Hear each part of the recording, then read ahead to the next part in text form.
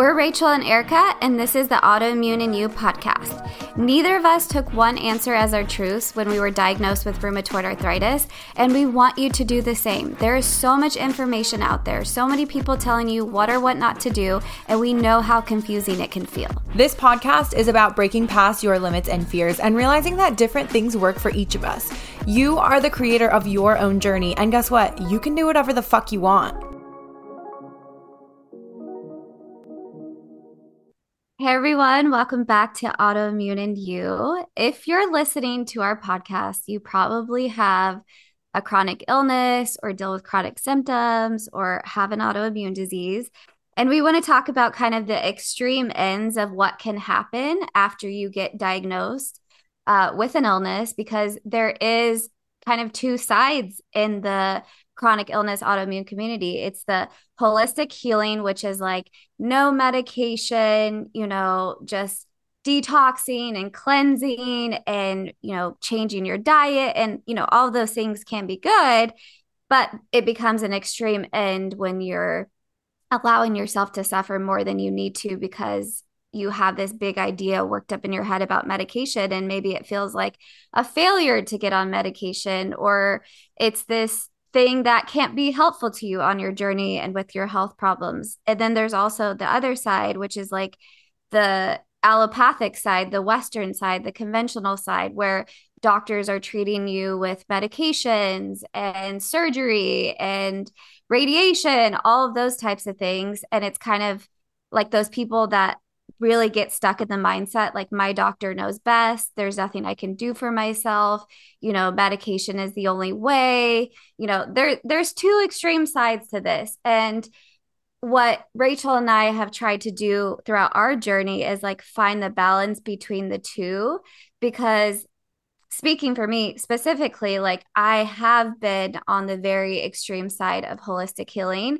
And for the last, I don't know, maybe like 4 years, it's been a passion of mine to bring more balance to the community so people can actually heal and thrive. Because as we've talked about many times, like when you are so obsessed with your healing, it can become stressful, keep you in survival, keep your nervous system dysregulated, which was a huge component of my own personal journey with healing rheumatoid arthritis and a lot of what my clients experience. So we kind of just want to dive into like, what did that look like? What are the things we did to kind of shift out of that? And how did we get to a place where we're actually thriving and we have a better relationship with food? We have a better relationship with our body. We have a better understanding of our body. What do our symptoms mean? Instead of looking at it as like, oh, my body is just randomly attacking itself, we have a total different understanding. And we're both very passionate about sharing this information with you guys to actually help you heal and thrive, because the divisiveness between, just medication or no medication doesn't really serve anybody. I think you have to find your own balance, and whatever is going to help you get your nervous system regulated, build that mind-body awareness, and get you out of that fear state, which a lot of people are in after their diagnosis. Absolutely true. Our biggest goal as honestly like souls on this planet in this experience and like on our podcast and on social media and with clients is just helping you to realize that yes, you can live a life that feels quote unquote normal and feels joyful and feels exciting. Nothing about being diagnosed or dealing with any sort of chronic issues should be something that just keeps you held back forever for the rest of your life. There is no reason for that. There's so many different types of things out there and things within yourself that can help you along the way. And we're here to help you realize those things and realize that they're actually really accessible for you and they don't have to be scary or daunting. So like on what Erica was talking about, the two kind of sides of the chronic illness community, it seems like on both kind of more extreme sides, the root is kind of this mindset of like addiction almost, because on the more Western medicine side of things, you almost have an addiction to like this mindset of dis-ease. You like Erica said, believe that your doctor knows best. You put all of your faith into something else and you are addicted to constantly trying different treatments and medications, and you're convinced that nothing else will help you. Whereas on the other side of things, sometimes the holistic healing side of things, you become almost addicted to what's the next modality I can do? What's the next practitioner I can see? What's the, next diet I can do if that's all you're doing without medication? Like there's so many different things that you can literally like get addicted to as far as the mindset of it. And we're here to show you that there can be a very, very happy and exciting middle ground. And I think that for anyone's journey, there is a lot of peace and freedom to be found in that middle ground.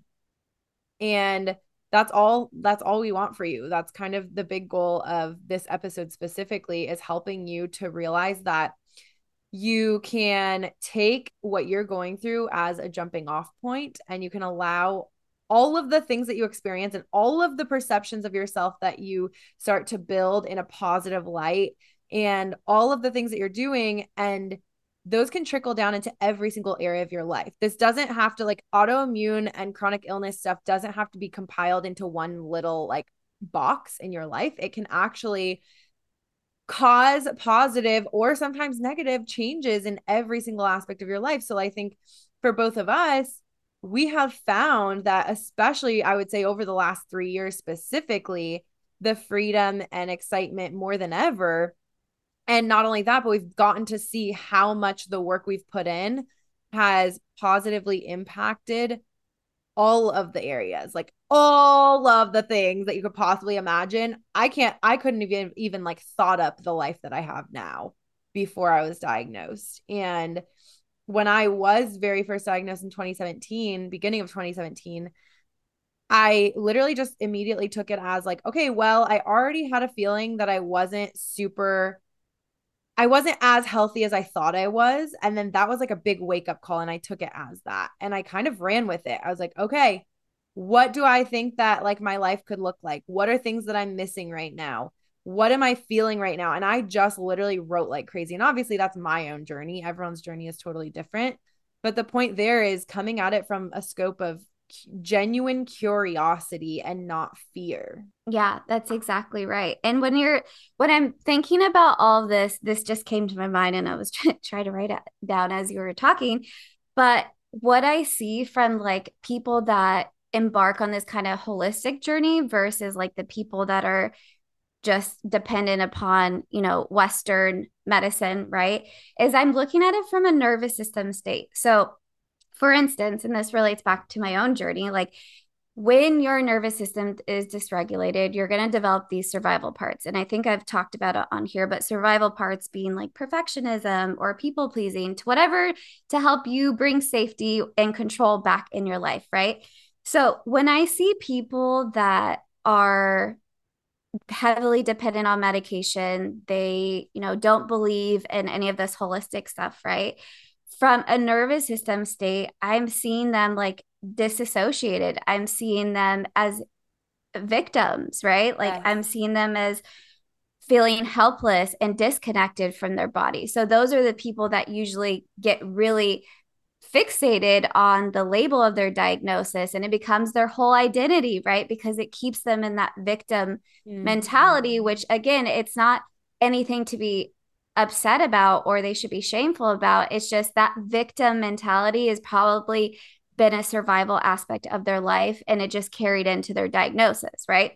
And on the opposite side of that, the survival parts of like perfectionism, control, and overachieving were me, right? Like those were my survival parts. So it makes sense that when I got diagnosed, that I wanted to perfect my diet. I wanted to control everything that went in it. I wanted to be the overachiever. I wanted to be the person at the finish line going, look what I did, right? And so both of those can be extremely toxic and detrimental to your well-being, right? Because perfectionism leads to stress, because if you feel like, which you never going to get anything perfect, right? So there's this constant pressure, constant standard to like heal, right? There's a lot of expectation to heal. And then on the other side, that helplessness keeps people paralyzed. So they don't even question, hey, what are my symptoms actually teaching me? Right. So then they stay in that and they don't make any progress because they haven't actually started the work on themselves. So on both sides, you can see how extremely detrimental those things can be. And in the, first couple years of my diagnosis, maybe 2 to 3, I was one of those people on the holistic side that was like constantly juicing, fasting, like doing like water fast, juice fast for like 4 days when I was like already like 100 pounds, not good for the nervous system too, to be constantly doing that when your body is already in a state of survival. And then, taking lots of supplements and, doing all this stuff and avoiding medication too. That was the other thing. You guys know I didn't take any medication for rheumatoid arthritis up until the pandemic, really, which is, was another trigger for my nervous system and my immune system. But up until that point, like a lot of the times, like I avoided taking an NSAID, Aleve or something that could alleviate my suffering, but I just let myself suffer because I had placed this expectation on myself of like, you don't need medication. You don't need help from anybody else. So you see how the two sides are. Like one is like, I need all the help from the doctors. There's nothing I can do. And then the other holistic side is like, I don't need anybody else. I completely got this myself. But it can also be harmful to the individual. So like the reason why I approach my coaching the way that I do now is because I've gone to the extreme sides of it. And really, throughout our podcast, if we were to go back and listen, there's probably even now at this point in my life, we're going to look back at a couple years and be like, okay, but I've learned so much.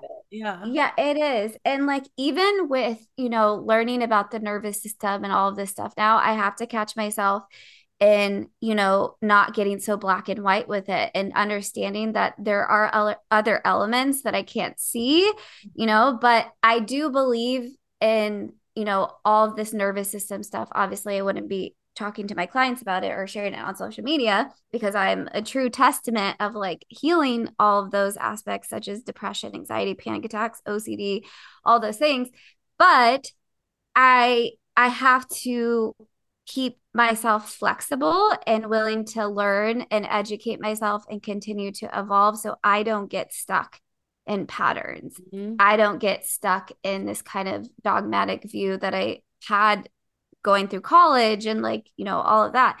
So I think, the experience that you get on your journey is going to teach you a lot. And just because you listen to this episode doesn't mean you're automatically going to stop doing or stop approaching your healing the way that you are now. But the point is to know that people change, things change, our perspective changes. You're going to learn a lot, but you kind of have to go through it yourself. And, there's people that want to keep doing it the way that they're doing it. They're convinced that the diet is going to work for them. They're convinced that, some detox or treatment is going to work for them. And I just look at those people now and I'm like, I'm not even angry. I'm just like, okay, they got to figure it out. They got to get to a point where they understand, okay, maybe there's more to my healing than just that. Maybe the survival parts that I'm implementing on this journey are actually detrimental versus healing to myself. So yeah, I think that's absolutely like, I don't know, you just always nail the head in the coffin. I don't know if that's, I'm not good with those phrases. Okay, whatever. Hopefully everyone knows what I was saying. But I feel like you're always like taking so many of like the words out of my mouth and out of my brain, really. And I absolutely love it. And you actually like in talking about these like survival parts of yourself had me reflecting because I was thinking, what are survival parts of myself that I was operating from when I was first diagnosed? And honestly, it was not the perfection side. Most of my life, I had been like more of a perfectionist. But then I feel like, honestly, right before I was diagnosed, a couple years before, I had already kind of started to like go into this journey away from that and like kind of self-discovery and stuff like that. And I had started like here and there listening to podcasts and reading books. But then after I was diagnosed is when I like dove in full force of like, okay, now I really want to like make a difference in my life. But I was, anyway, reflecting on survival parts of myself. And a big one for me was like fear of abandonment. And like, I just tend to shut down. And so Mm-hmm. I get into the kind of like that freeze, that shutdown, and that feeling of no one gets me. It doesn't matter. I have to Mm-hmm. figure this out myself. Um, and in that, I basically shut out anyone that wanted to be there for me, whether it was my parents, whether, and I've talked on Mm-hmm. past episodes how like my now ex-husband, boyfriend at the time, wasn't really there for me during my diagnosis. But at the same time, I have to also reflect on the fact that I didn't necessarily let him be there because at first I really did want him to be there. And I tried really hard to get him to be there for me. And he just wasn't, like, to the point where the very first time I went to urgent care, I had to beg him to leave work to go with me because I was crying and couldn't drive. And I was like freaking out. And I did end up having to drive myself there. And it was the scariest moments of my life. And after that point, it kind of was like, all right, well, I'm not going to be able to count on him. And I just kind of shut down from him in that kind of aspect. Mm-hmm. And so I didn't really have much support through, especially the first like bit of my journey, especially during the diagnosis process and all the testing. And, you know, anyone who's listening has probably been through a lot of that as well. And I just kind of like had this narrative that no one gets me and I don't have support and that's just the way it's going to be.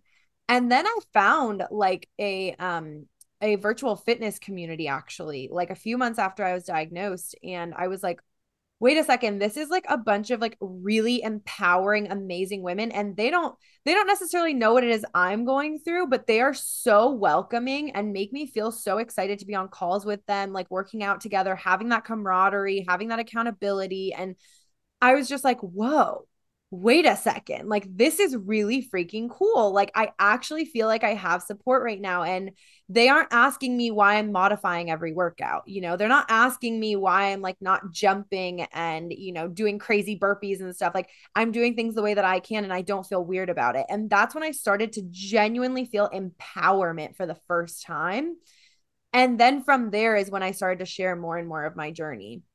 And I started to be like, wait a second, there are other people who are going through this, because then people would start reaching out. And then from there, as I started sharing more, as I had the support of this fitness community virtually, I was like, wow, this is such a huge missing link. And that's when I started coming out more of like my shell of that shutdown, because I've always been an extrovert. I've always been outgoing. I've always loved people. And the survival parts of myself just completely shut all of that off when I was first diagnosed, because I was like, no one understands. And when I would go out into social situations after I was like able to again, after I was diagnosed, and like bed rest and physical therapy and all that, even then, I wouldn't talk to my friends about what was going on. I've talked about this on other episodes. I've talked about this on social media. I would just be like, yeah, my knees are messed up. Like, that's all I would say. I wouldn't talk about like the fact that it affects other parts of my body and, you know, every aspect of my being. I just was like, yeah, my Mm-hmm. knees are messed up. And if someone really wanted to talk to me, obviously I wouldn't like lie. Like, I'm an open book if someone really wants to sit down and talk. But at the time, I didn't necessarily have those like super genuine in-person connections that I have now. It was a lot of like kind of superficial relationships. And there was definitely a couple of close friends in my life. But because I was so stuck in that survival mode, it was really, really hard to get past those like recurring thoughts and beliefs that I had given myself from the beginning, no matter how much mindset work and, you know, journaling I did and meditation and podcasts I was listening to. Like, yes, of course, all of that definitely helped, but it was still hard to claw my way out of that stuck feeling that just I was paralyzed, right? And I just want to like kind of point out that it's easy. It's easy to get stuck in that, and you don't have to feel shame if you are stuck in that currently. The thing is, it's hard to recognize when you're stuck. Because when I was in this, I wasn't like, oh, I'm stuck in this survival mechanism of shutdown. I'm stuck in this mindset that no one gets me. Like, I wasn't having those thoughts. I was just in it, you know? Like, when you're in the trenches, you have no idea what's above you and out there. And so you have to recognize that it's okay if you're stuck. But once you realize that you are, that's when you start fighting like hell to get out of that, and like starting to move to operate from a space of compassion for yourself and from knowing like, okay, that's where I was. And now that I recognize it, now I can make a change. But you can't really make a change until you actually are aware of what's happening, right? That goes for any aspect of your journey. You can't make a change unless you know something's happening. But the point there is that you can make a change once you have that awareness, and you can start to adopt that mindset of growth, and you can start to realize that you want to constantly change, like Erica was saying. You really want to be able to constantly transform and grow and have different opinions and have different outlooks and have more freedom and have, more trust in yourself and in your journey. And I think through all of this, the thing that I love reflecting on is going from this shut down mindset of no one gets me, I'm going to be alone in this forever, to what I have built now in my business, in my Wellness Method Collective, in having a community of women who all are there for each other and having group calls all the time, like having this, like being the one that has been able to cultivate this for people. And Erica and I always say, we do what we do because we never had this for ourselves. That is like number one why we do what we do, right? We want to be for you what we never had. And that's what drives us. And that's what actually like pushes us even more than just wanting to do more for ourselves, is wanting to be there even more for you, right? It's like twofold. It's so exciting to learn more. It's so exciting to change the way we're thinking about things. And it's so exciting to go, you know what? I had a pretty firm belief in this thing, years ago. And now I'm completely shifting away from that to the opposite side. And that's not a bad thing. I don't have to feel shame for that. I don't have to feel weird about it. It's just part of this growth trajectory. Yeah, exactly. And when you were talking about this, I was thinking about how I talk a lot about, perfectionism, control, right? This kind of like fight or flight state that a lot of my clients are in. But as we've talked about, you were experiencing a lot of that shutdown state, right? And we don't talk a lot about the shutdown. I think when people think about survival, we're thinking mostly about the sympathetic fight or flight system instead of that kind of shutdown stage where you're kind of frozen. So I kind of just wanted to share this for people that are listening. So basically, there's a theory called the polyvagal theory, and the vagus nerve, which is our 10th cranial nerve, is part of the parasympathetic nervous system. Okay, so people think of the sympathetic state is this kind of like fight or flight, right? And then we know that there's this shutdown stage that people get in. But like, what's going on here? How do people get to a place now where they're not in that constant, like, what is that state when someone's not in that fight or flight, but they're also not in that shutdown? That's actually called the ventral state. So there's 3 states to this. There's the sympathetic, right? And then underneath the parasympathetic state is the ventral social engagement state. And then there's the dorsal state, which is the actual freeze and shutdown state. So a lot of people don't understand like how this all works in unless you understand the vagus nerve and the polyvagal theory. So when you're in that fight or flight, you're going to be, obsessing about things. You're going to be rigid with your routines. You're going to have a lot of self-criticism. You're going to be very regimented, which is what I was, right?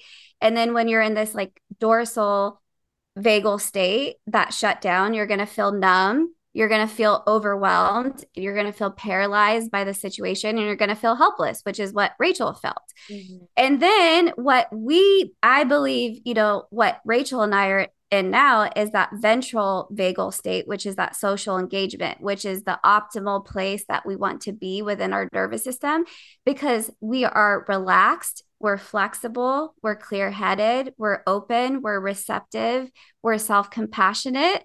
So that state is the optimal state for us to be in.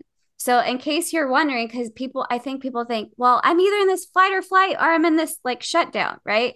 And that's not the way it is. Like that optimal state is for us to be able to be relaxed, but we're also alert at the same time. We have clarity. We're not freaking out that something's going to happen to us, or we're not completely paralyzed by the threat or whatever is going on in our life.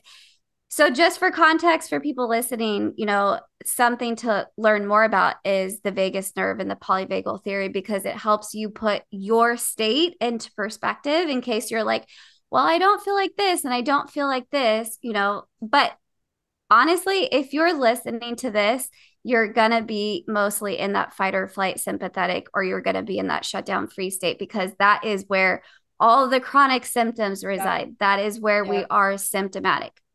And when you get to that ventral vagal state, which I feel that I'm at now, our body doesn't need to raise its blood pressure. It doesn't need to have muscle tension. It doesn't need to have our heart racing. It doesn't need to be obsessing about things. It doesn't need to be fearing things. That is a state that I didn't know over the last 7 years that I got myself to. So when I started learning about all this stuff, as you guys know, I've been saying, it's like my mind has been mind blown, because I'm like, holy shit, I understand now, because I couldn't understand. I'm like, okay, well, I'm not in the sympathetic state anymore. And I'm also not in that freeze, kind of like disassociated shutdown state. So where am I? Because I feel good and I feel happy and I feel alive and I feel empowered.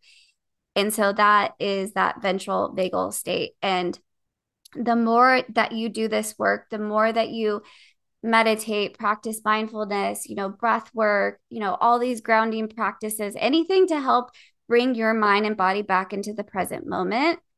That's basically the state that you're getting to when you are not feeling like there's a threat at hand. And like right now in my body, there's no threat, right? There's no threat that my nervous system is perceiving. Because like even if I get a swollen joint or like, a symptom pops up, I can now look at that and go, oh, I see you, body. Okay, what's going on here? And I, like Rachel and I talk about a lot, looking at it from curiosity of like, why is my body being symptomatic? But not from a criticism state, not from an anger state, but like a simple curiosity, because we are relaxed enough to be able to look at that without getting emotional with it, right? Oh my God, freak out. This is the worst thing to happen to me. And that's the key to all this, because that's how you are regulating your nervous system. If you don't have any practices in place and you let the mind go to worst case scenario and you stay in that worst case scenario, you're back in that fight or flight. So now when I recognize something and I recognize where my mind's going, okay, see a swollen joint. Now I'm going, oh, what the heck? This is not good. Then I replace that with, okay, what happened here? Okay, let me listen to that. What's my body saying? Mm-hmm. Okay. I see you. I need to take a break from working out for a couple of days. Well, guess what happens? My symptoms go down and I'm back to normal. But versus before, in the beginning, it was like if a new joint swelled up, I'd be like, oh my God, like this isn't working. I'm freaking out. Like, what can I do? Like, it was like just total panic attack. And now I know I'm in a completely regulated state because I don't have that complete panic freak out. I have those thoughts, right? Nobody's perfect. Like your mind goes somewhere, but I can quickly pull it back into the present moment, bring my body back into the present moment, bring my nervous system back into the present moment, saying, we're safe. We're okay. Nothing bad's happening to you. Yeah, absolutely. It's almost like you will learn that you'll kind of dip your toe into those other states, because that's part of this human experience, is dipping your toe into that sympathetic state and into different ways of being and feeling. But your primary operating state is that like cool, calm, collected. I literally like picture like a little character of that like ventral vagal state, right? Of being like just at ease and joyful and feeling love in your heart and just like love for your journey and your life. And you guys know that I love my like metaphors. So I just like picture when you're in that sympathetic state for a long period of time, in that like chronic stress state, that your body and your mind and your soul start to like really seem familiar, right? So we hold on to it longer because it feels familiar, and our brain really likes the familiar, whether or not it is health promoting or not. And when we're in that state, it's almost like you're holding a heavy weight, right? Like you're holding a 30-pound dumbbell in your hands and you're just holding it and holding it and holding it. You're like, oh my God, this is so heavy. Oh my God. And you're just like standing there and it's heavy and it's so heavy. And you just keep holding it. And you're like, I don't know what to do. Like, it's so heavy. I can't, it's so heavy. And you're just like, your hands are starting to hurt and your body and your mind is going crazy and spiraling. And then all of a sudden you go, I can put it down. I don't have to carry this. I don't have to keep holding on to this. I can simply put it down. And then you realize, oh, wait a second. I feel so much better now. I just put that down and now I can like move. I can use my hands again. Like my body isn't hurting right now. And so when you kind of open your mind and different perceptions of your journey, you realize that you can put that weight down. You realize that nothing is as serious as it seems. And you realize that you really do have the control in most aspects. And that's how you start to tap into more of that freedom and that joy and that excitement and that fun. And you get to like work more and more into that. And what Erica was talking about like that shift in mindset and the way that we think about like flares, for instance, that is something that eventually truly you don't even have to think about anymore. Truly, once you practice enough of consciously shifting your mindset and going, okay, this is what's going on right now. This is what's in front of me. And this is how I'm going to shift my mindset around it. The more you practice that, the more I promise you, because it literally happened to me this morning, unconsciously, a light flips and all of a sudden you're like, that's not my narrative. I don't have to think about it that way. Like I was like legit flared up last night for the first time in a very long time. My like ball of my foot, my toe, my knees, my wrists, my hands. Like I was just like, I am not in good shape. And I knew why. I did like what Erica was talking about. Okay. Objectively, let's take a look on like an outer scope of what happened. What was there like some sort of antecedent? Okay. I think I know why. Cool. What can I do about this now? I'm going to look at this from an objective standpoint. What can I do to support my body and my mind right now? And so I did.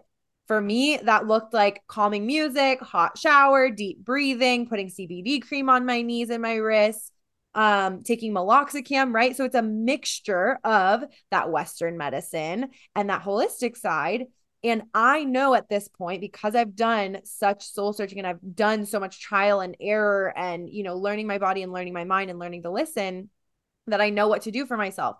But you have to have a mindset of coming at it from a scope of curiosity and exploration and expansion. Otherwise, you're going to be basically like throwing things at your body and your body's going to be like, this isn't what I want. Like, this isn't what I need. Maybe you literally just need rest, but you're trying to do all these things or take extra medication or whatever. And so you're kind of getting caught up in that rather than genuinely listening. And so the point there is that the more that you are committed to doing what it takes to shift those subconscious beliefs and like do things consciously, then it will shift to where you don't have to be doing them from a conscious place. They will just simply unfold and happen and it'll feel very natural. Yeah. And to add to that, your fight or flight, your freeze state, this shutdown state, right?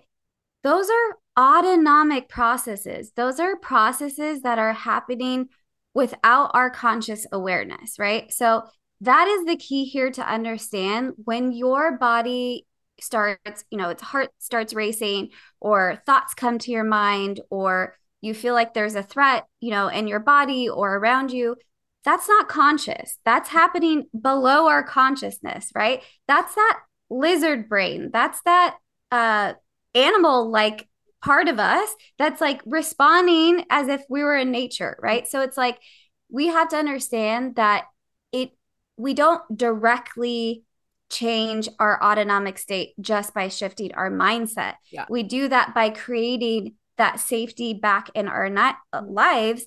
And over time, your mindset can align with your nervous system state, which is interesting because we've talked a lot about mindset, right? And I always wondered how, some of my clients, no matter how much they try to shift their mindset, if they're stuck in that nervous system state, because they actually haven't done the deeper work, meaning the sensory work of letting our nervous system know it's safe. Because here's the thing, our nervous system doesn't know it's safe by simply telling it we're safe, right?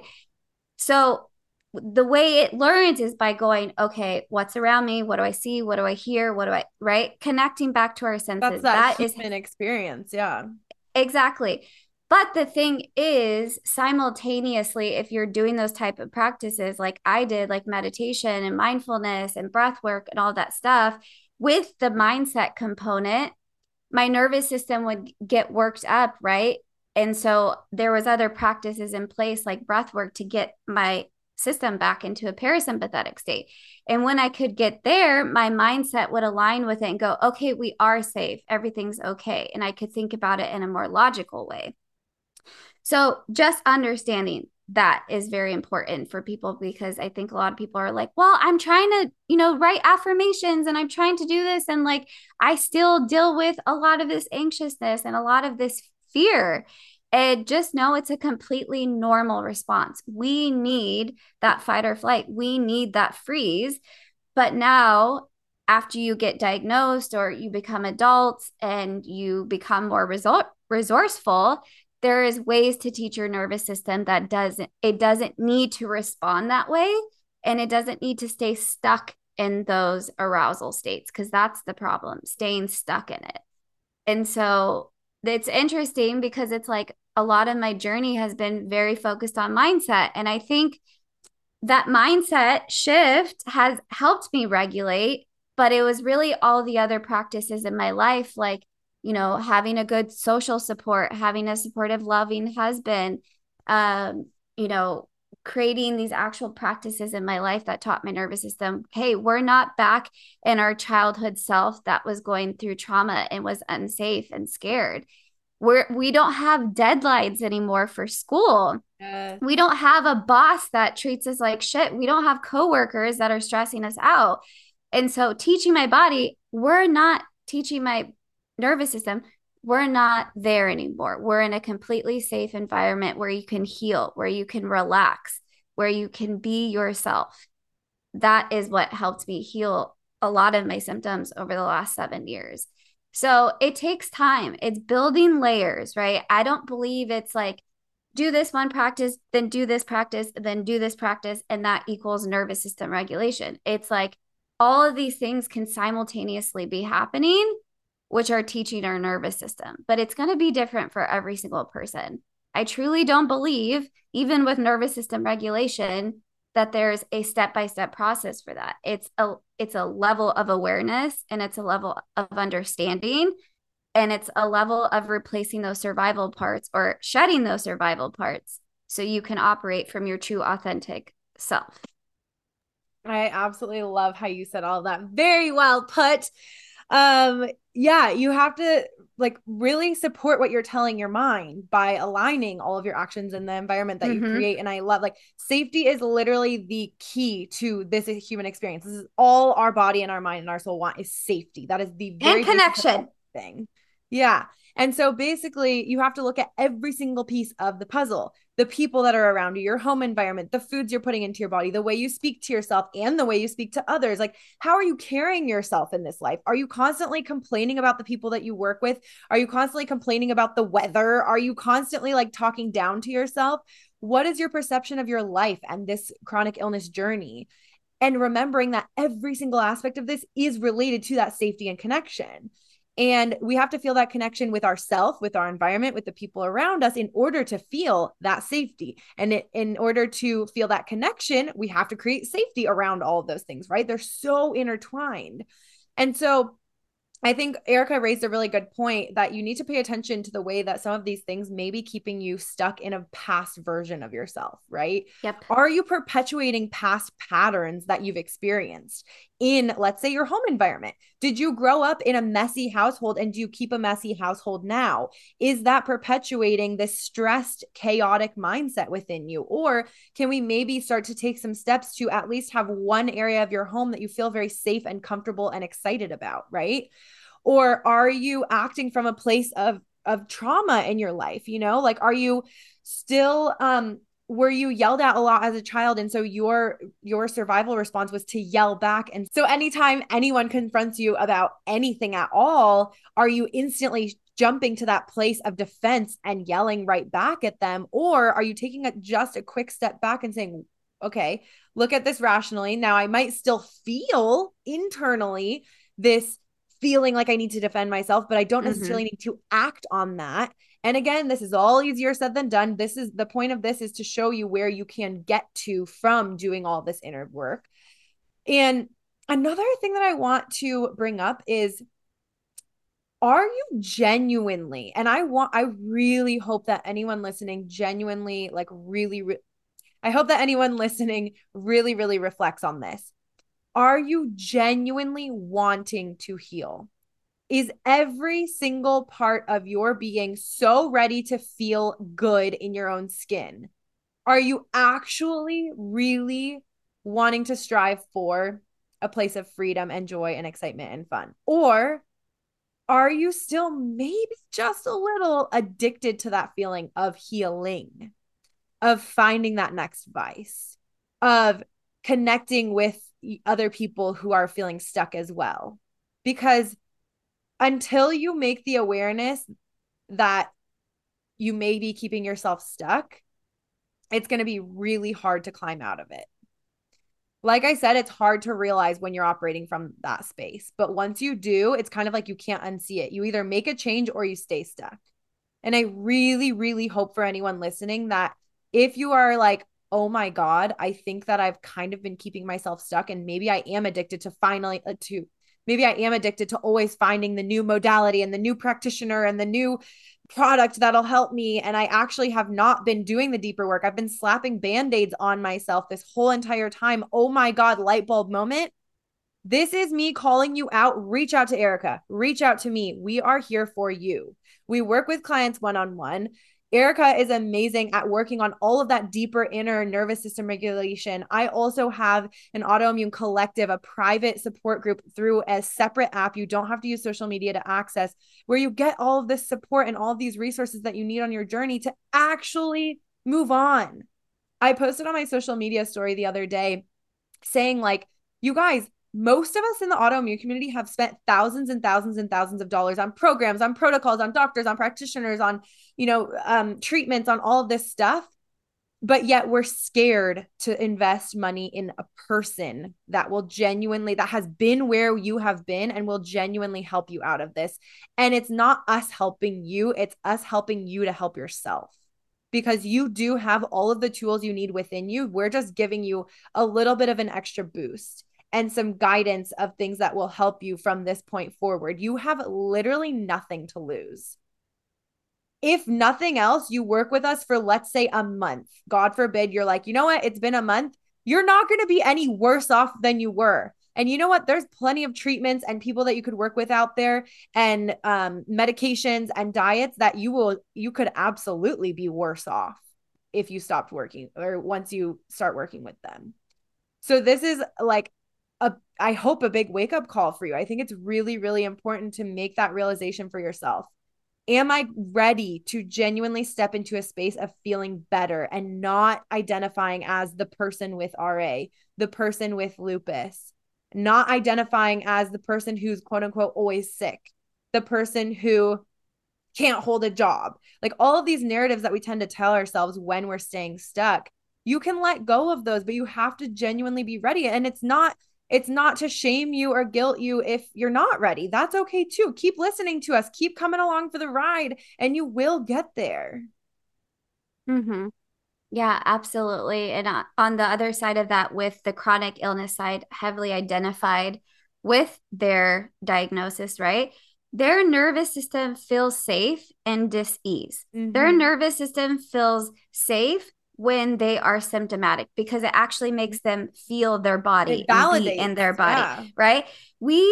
People, I believe, that are heavily identified with their diagnosis and the label and adding on more diagnoses is that they are unconsciously, chemically, and physiologically addicted to their suffering. Yeah. Emotions, their feelings, their somatic experiences. And I get it.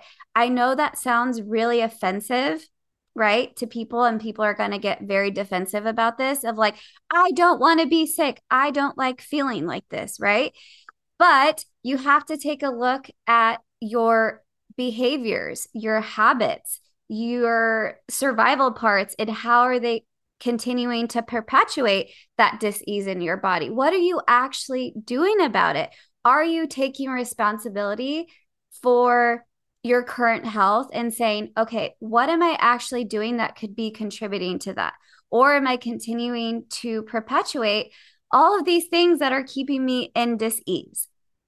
Right? So that's the thing about this, is when you are in that place where you're overly identifying, it's because your nervous system may think that's a safe place to be. So your actions, your thinking, everything is going to align with that. I have a lot of clients that have recognized that, through my coaching of like, I actually feel safe when I'm sick because my parents pay attention to me. My family pays attention to me. I somehow matter because I'm sick.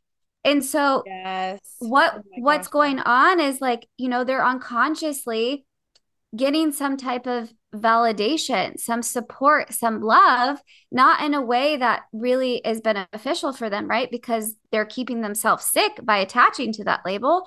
But it's the only way their nervous system has learned to feel valid and important in this world for a lot of people.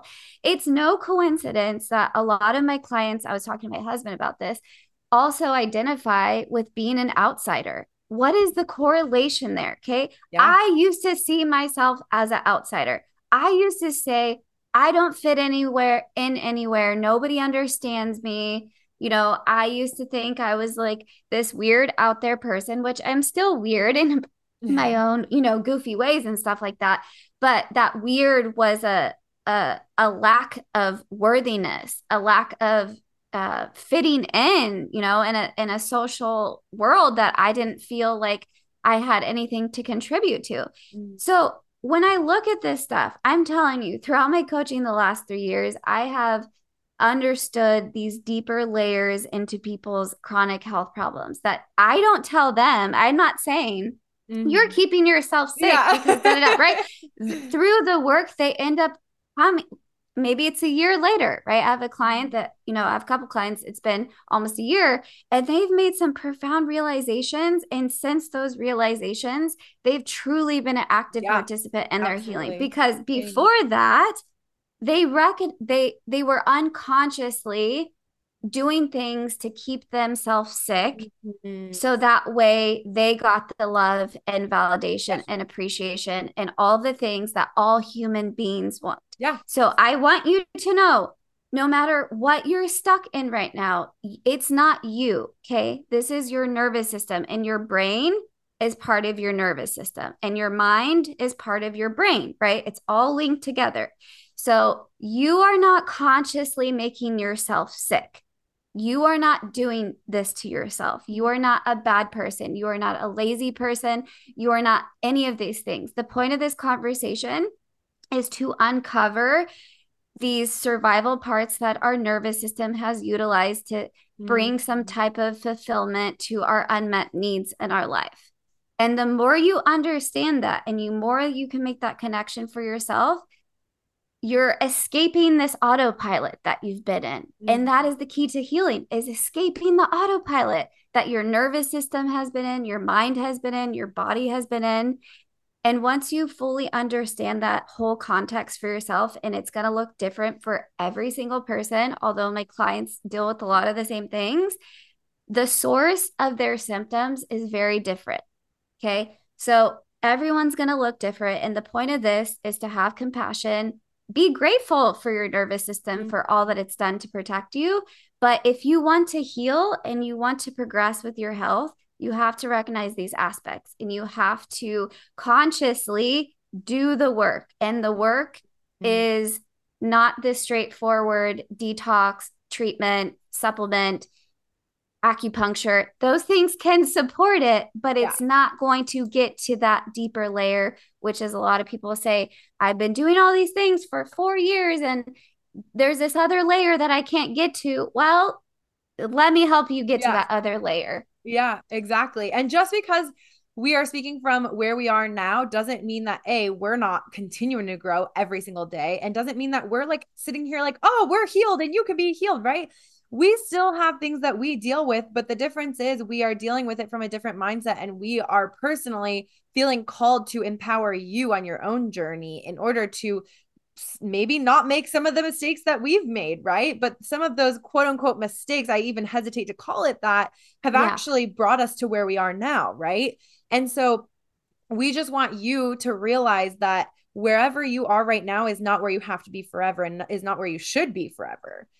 And to kind of build on what Erica was saying, you don't realize how much dis-ease you're embodying until you actually take a step back. And again, it's not easy to take a step back, but once you do, you can't unsee it. But until you ask yourself those hard questions that we've talked about, you're not going to be able to realize. And it's uncomfortable to ask yourself those questions, right? It's uncomfortable to ask yourself, why do I somehow feel better when having symptoms? Hold on.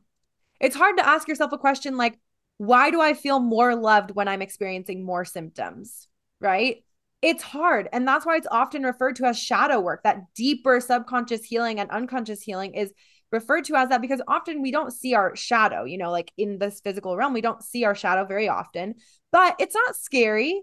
Like I know that the phrase shadow work sounds scary, but this is where the expansion truly, truly starts. And so the way that I started tapping more into it, because I used to think the word shadow work sounded really scary too. And I was like, I don't know what that means, but I don't want to do that. But until I started tapping into that, I wasn't getting to a true point of homeostasis within my body and mind. I like to envision it as kind of like a field of wildflowers sometimes, so that it takes away some of that perception of darkness. And instead, it's almost like you might have to go through some like dark woods once in a while to get to that field of wildflowers, but that field of wildflowers is always there waiting for you, right? And you can picture it however you want. If you want to picture like, I don't know, a beach or whatever, but sometimes, yeah, you have to go through some icky, sticky places to get there, but it's also going to help you learn yourself in more of a way than you've ever realized possible. And in doing that, you learn to live from a place of empowerment and compassion, and you start to carry yourself in a very different way with more confidence, with more grace, with more like love for yourself and the world around you and the people around you. Like I'm going to just call myself out real fast and say all the way up until when I was probably like 20, I was never like mean per se, but I was never I was never like the nice girl, right? I was like always pretty like bossy, like pretty like look at me, da da da. And then once this was a few years before I was diagnosed, I started being like kind of just again diving into a little bit of that like self-development work. And I started making a shift. And now I like to think that I'm a very kind and open and welcoming person. In the last 10 years, I've made that shift. There were aspects of myself that I just wasn't really carrying myself very well. And obviously, some of that is just immaturity, right? You kind of come into yourself and you learn the way that you want to be perceived and perceive yourself. But I think in a lot of that shadow work, I also learned how to use some of those kind of characteristics of myself in a positive light and in order to help myself and in order to help other people. But without diving deep on traumas that I've experienced, on behavior patterns, on life events, I wouldn't be where I am today and I wouldn't have the health that I have today.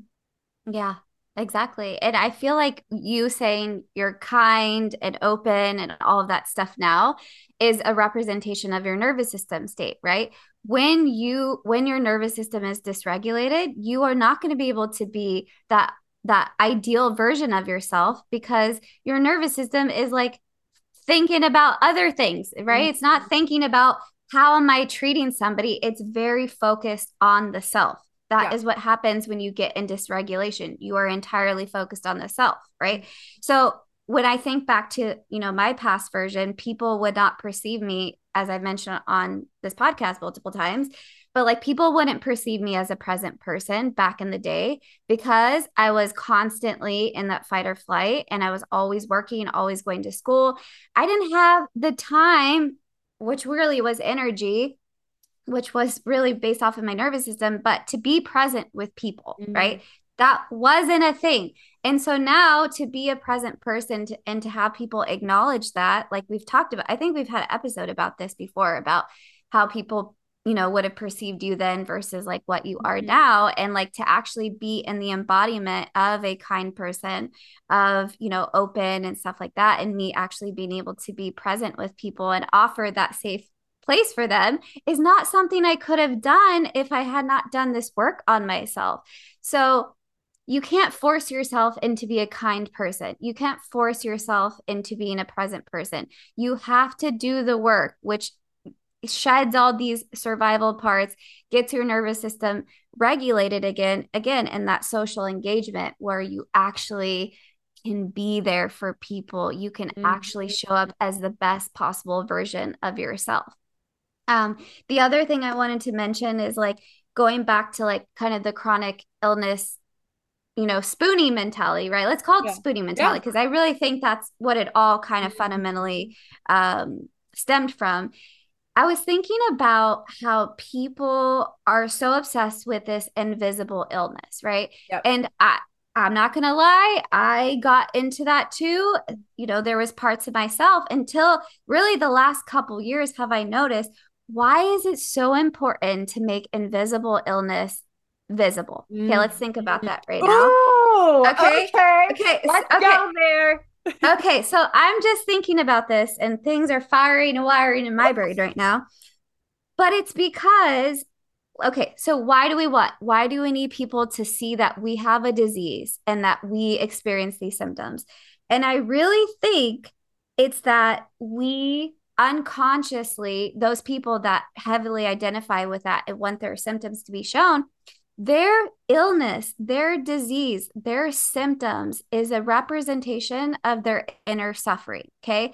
And a lot of these people don't have the validation that they need in their life. So they need the world to see, look at these are my wounds because this is the trauma I went through. This is my inner child screaming for people to be to seen. to be seen. But not only that, but to create a community of people that are feeling the same way, right? Humans are tribalistic. We want to create our tribe, right? Like Rachel and I, we have our own tribe. Rachel has her own tribe. I have my own tribe, right? It's like all these different subcategories.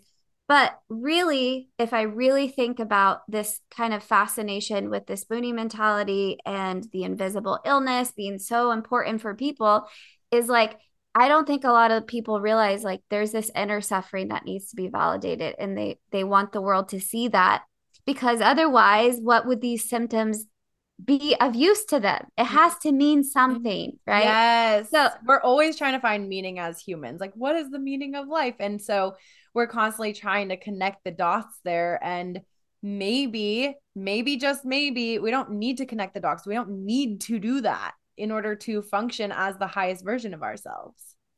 yeah, and at the same time, it's like, I do believe there is a personal meaning for each person because these symptoms are teaching them something, right? They're teaching the person to slow down.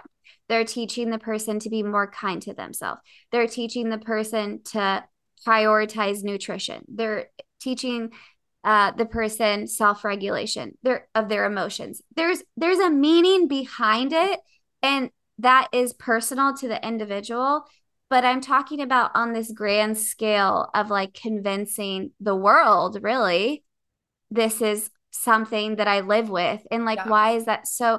And I don't want to be, I'm very cautious of how I'm saying this because I don't want people to think that, people should just walk around in pain without anybody understanding why they're on crutches or something if they have a disease, right? It's not like we're not going to explain that.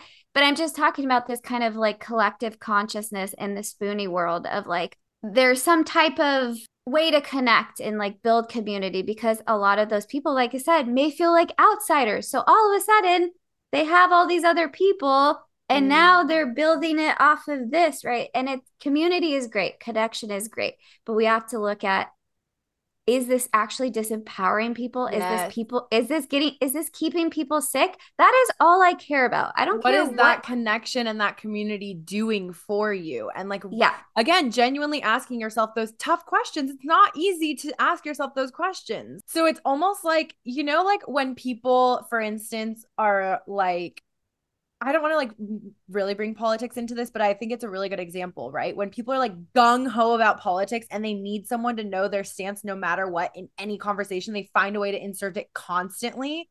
It's like that. It seems like sometimes within that like spoonie mindset, right? Of I need people to know what I'm going through so that I can justify this. When you come to a place of a regulated nervous system and a true place of homeostasis within your mind and body, You don't need to, because you have that validation and security within yourself. You have that safety within yourself. And it doesn't fucking matter what anyone else thinks. Okay. Yep. That is the Yep. foundation of all of this, is that you don't have to care what other people think. You no longer give a shit. You're like, look, I'm just doing me. Like, this is why we do what we do, because we want you to feel comfortable and excited and empowered in your own skin, in your own mind, in your own body, in your own soul. And so fucking grounded in that it doesn't matter what other people are doing or thinking or feeling about you. I used to care so much about what other people thought about me in every aspect of life. And now I could give two shits if someone's talking shit behind my back, or if someone, is like judging the way that I'm managing my symptoms, or if someone is judging the way I'm running my business. I don't care. I've got blinders on because I know that I'm doing what feels really, really good to my own body and mind and soul. And I'm moving forward every single day and expanding my reach and expanding what I'm doing and how I feel about myself and my purpose on this planet. And spreading love and light is my one main purpose, right? And helping people to build community, which is why I created my Wellness Method Collective. So if you're going to take anything from this episode, please take the fact that you are still worthy of love, of safety, of enjoyment in this lifetime, and of feeling fulfilled in this lifetime, regardless of whatever symptoms you're going through, regardless of any diagnosis that you have, regardless of any life circumstances you're currently going through. Your worth is not tied to your diagnosis. And like we always say, you are not your diagnosis. You are a beautiful and powerful soul in a human body on this planet. At the foundation of it all, that's what you are. And you are meant to enjoy this life and actually find a true sense of purpose and inner knowing of yourself, and a feeling of wonder for what the possibilities are, for how much your capabilities can expand, for the types of relationships you are able to cultivate in this lifetime, and that tribe that you can find that will actually empower you to be the absolute best version of yourself.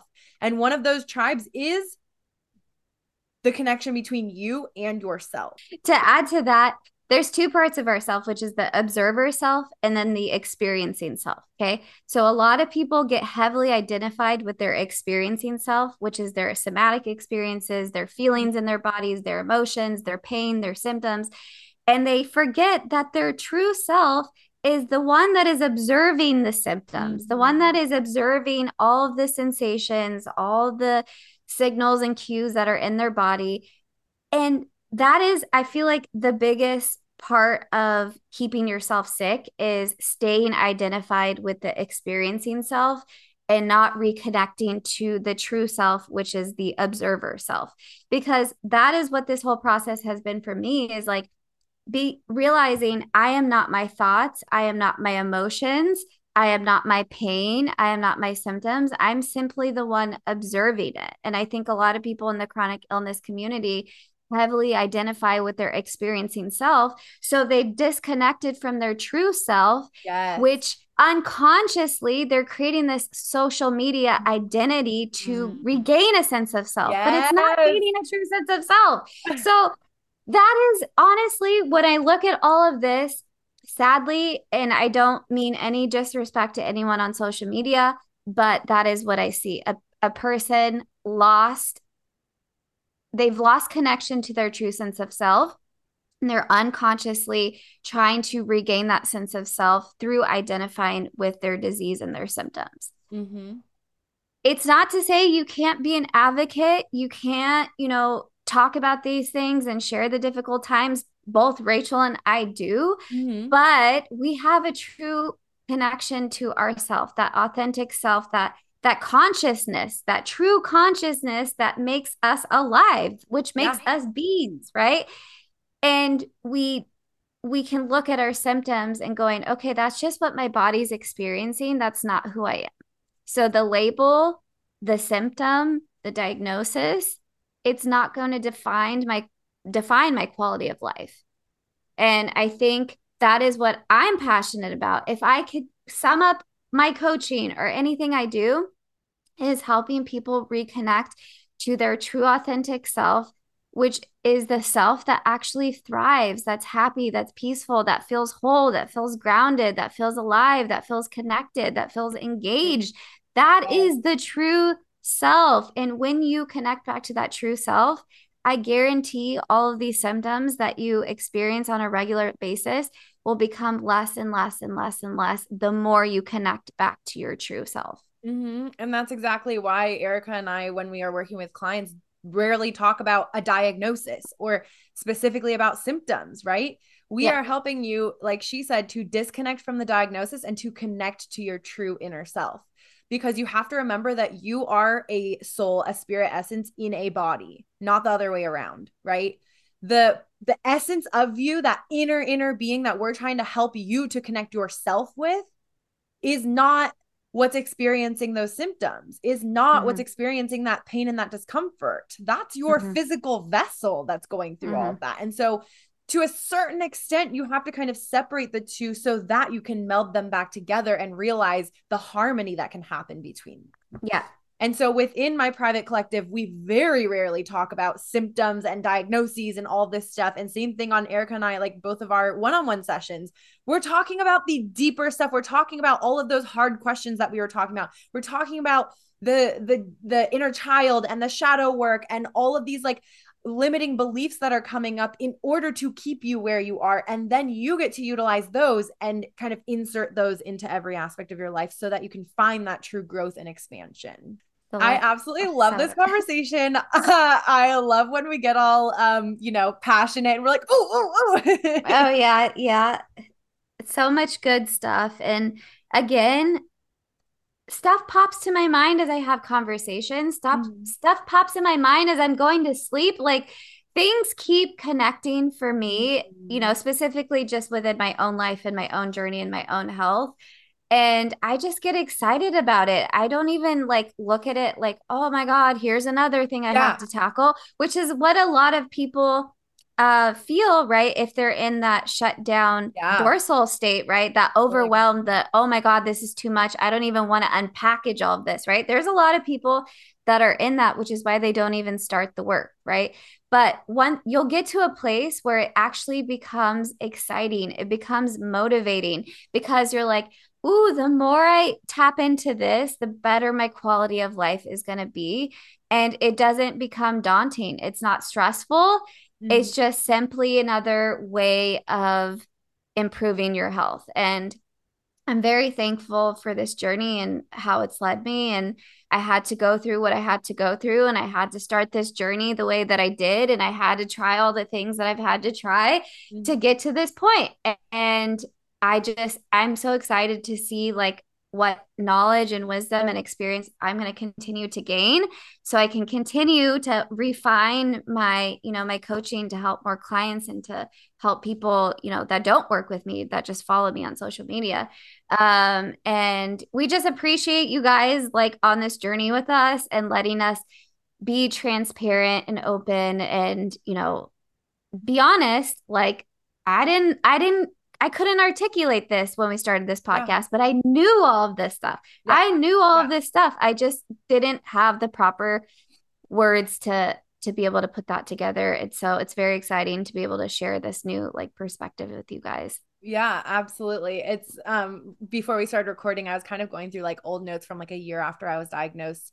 And it's funny, I was telling Erica that some of the stuff I was writing down was literally talking about nervous system regulation and all of these things that we talk about now without the terminology, right? We're Mm-hmm. just simply connecting all of the dots with ourselves, and we're trying to help you to do that for your own journey as well.